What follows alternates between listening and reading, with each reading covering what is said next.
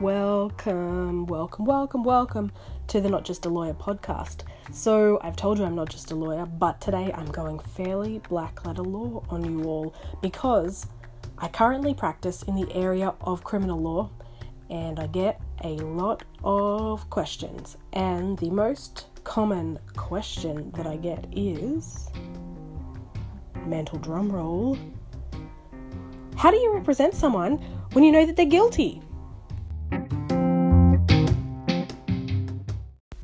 Before I get into the meat and bones of this episode, I want to again acknowledge that I am recording on Ngunnawal country, and I pay my respects to the elders past, present and emerging of this fine place that I call home, that is Canberra in the Australian Capital Territory. Now, I said I'm going to talk to you today about the number one burning question that I get asked when people find out that I am a criminal lawyer. Now, let me just clarify a little joke. I am not a criminal who is a lawyer. I defend people who are alleged to have committed crimes. I also work in other fields, but this is my main bread and butter, and I really, really love it. So people ask, how do you defend someone when you know they're guilty? Well, first, I don't know that someone is guilty most of the time.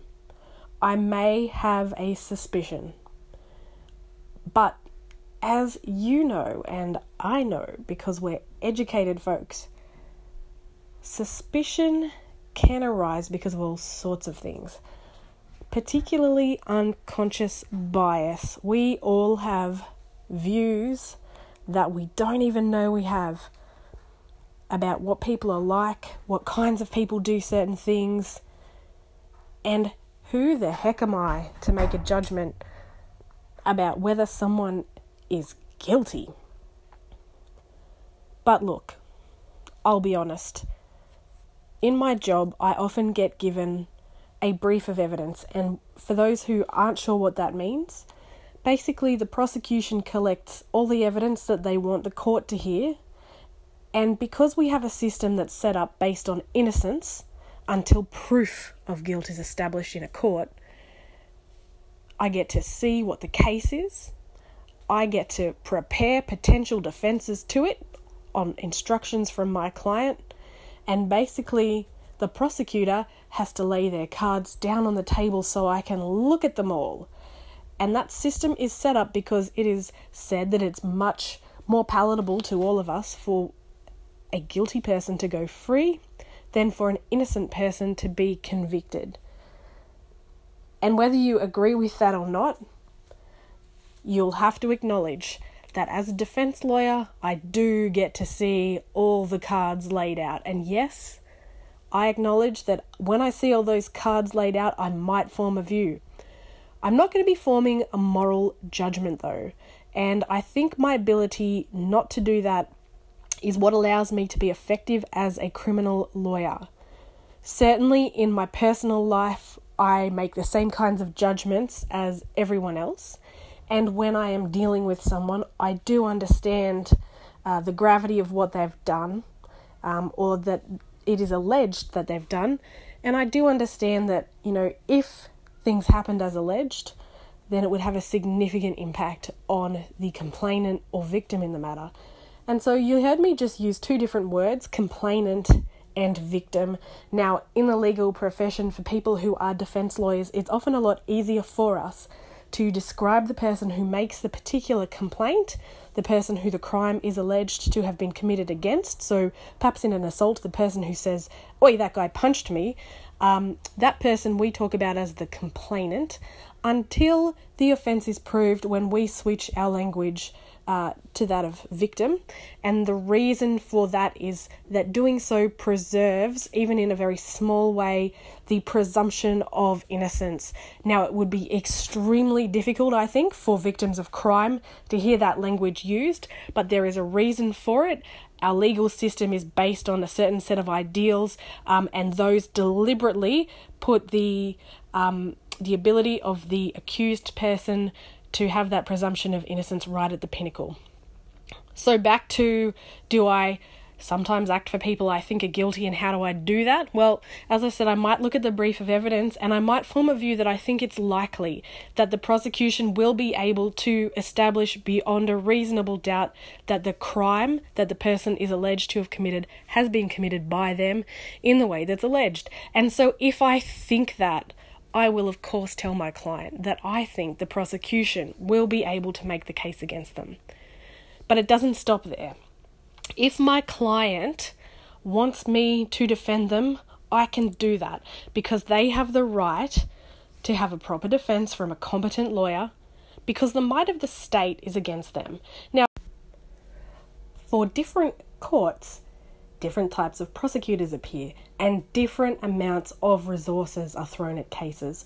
So sometimes it might seem like kind of an unfair fight. Perhaps the defendant has lawyers who have more time and more focus on their particular matter, whereas the prosecutors are spread across a list and they don't have that fine detail. However, this is something that our legislators, our parliamentarians, the people we have elected to represent us, they know this. They have done this on purpose. If you don't like it, you need to talk to them. That's important. To me, this is an okay system because I think it's not perfect, but it's good. I value innocence until proven guilty.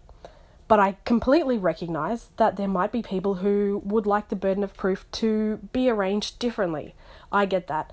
But this is the way I'm going to move forward. So as I said, sometimes I form a view that the prosecution is probably going to be able to prove their case against my client. But it doesn't stop there because my client might want to test the case against them. So in order to be found guilty, first of all, the prosecution needs to run their case. And that needs to go smoothly. All of the elements of the offence need to get in before the judge or the magistrate. And sometimes, for whatever reason, that doesn't happen. Maybe a witness doesn't show up. Maybe paperwork doesn't say what you think it says. Maybe it's capable of two meanings and one favours your client. So they are absolutely entitled to have the prosecution case put to the test. This, though, is not the morality, mind-bending situation that most people are asking about. They say, if you know the client is guilty, how can you act for them? Well, it is difficult, legally speaking. There are very strict rules that solicitors and barristers need to follow if they're going to do this. We have, throughout Australia, different but very, very similar solicitors and barristers' ethical rules. And let me just break it down. If you tell me you're guilty, I can't offer a positive explanation for why you're not guilty. I can enter on your behalf a plea of not guilty and make the prosecution prove their case. I can test that evidence, but I can't make suggestions that are inconsistent with the instructions that you have given me. So, for example, if we think of a sad situation where I was driving a car and I hit someone and they suffered a serious injury.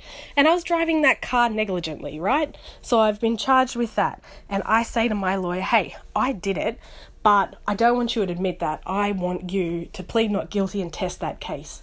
So my lawyer then cannot offer a positive defense whereby they suggest that someone else was driving because they know I was.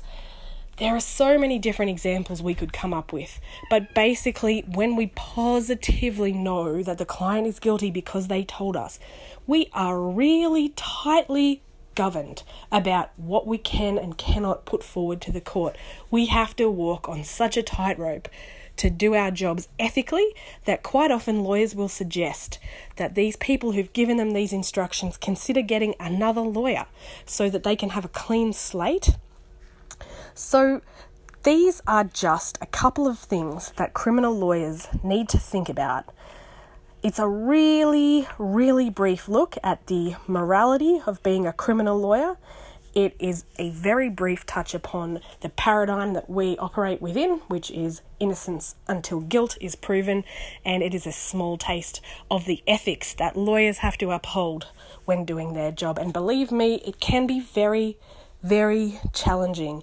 And the advice I have for other people out there who want to make good, smart decisions is first consult the relevant solicitor's rules or barrister's rules for your state or territory. If you're not sure, or even if you are sure, talk to a senior practitioner, someone you trust, your law society. New South Wales has an ethics hotline that you can call, but basically, let me bring it down, do not act in haste. A lot of the case law out there about lawyers who make bad decisions in an ethical sense are lawyers who felt put on the spot, they rushed, they tried to solve a problem because they were panicked. You are not going to be punished for slowing down, taking a breath, seeking counsel, asking for advice, because one of the paradigms of our legal system is innocence until guilt is proven, but another massive one for everyone who appears in court is our duty of candour. That is our duty to tell the truth to the court. And yes, we walk a funny tightrope sometimes, but we can never lie or mislead the court. So I want to leave you with that today.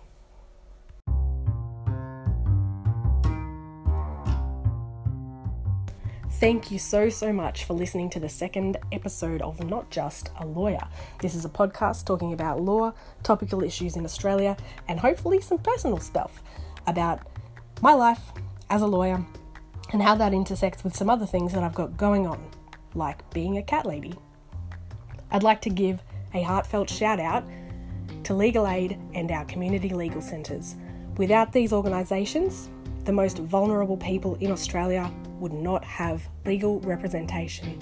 So thank you. Huge, heartfelt thank you. And bye.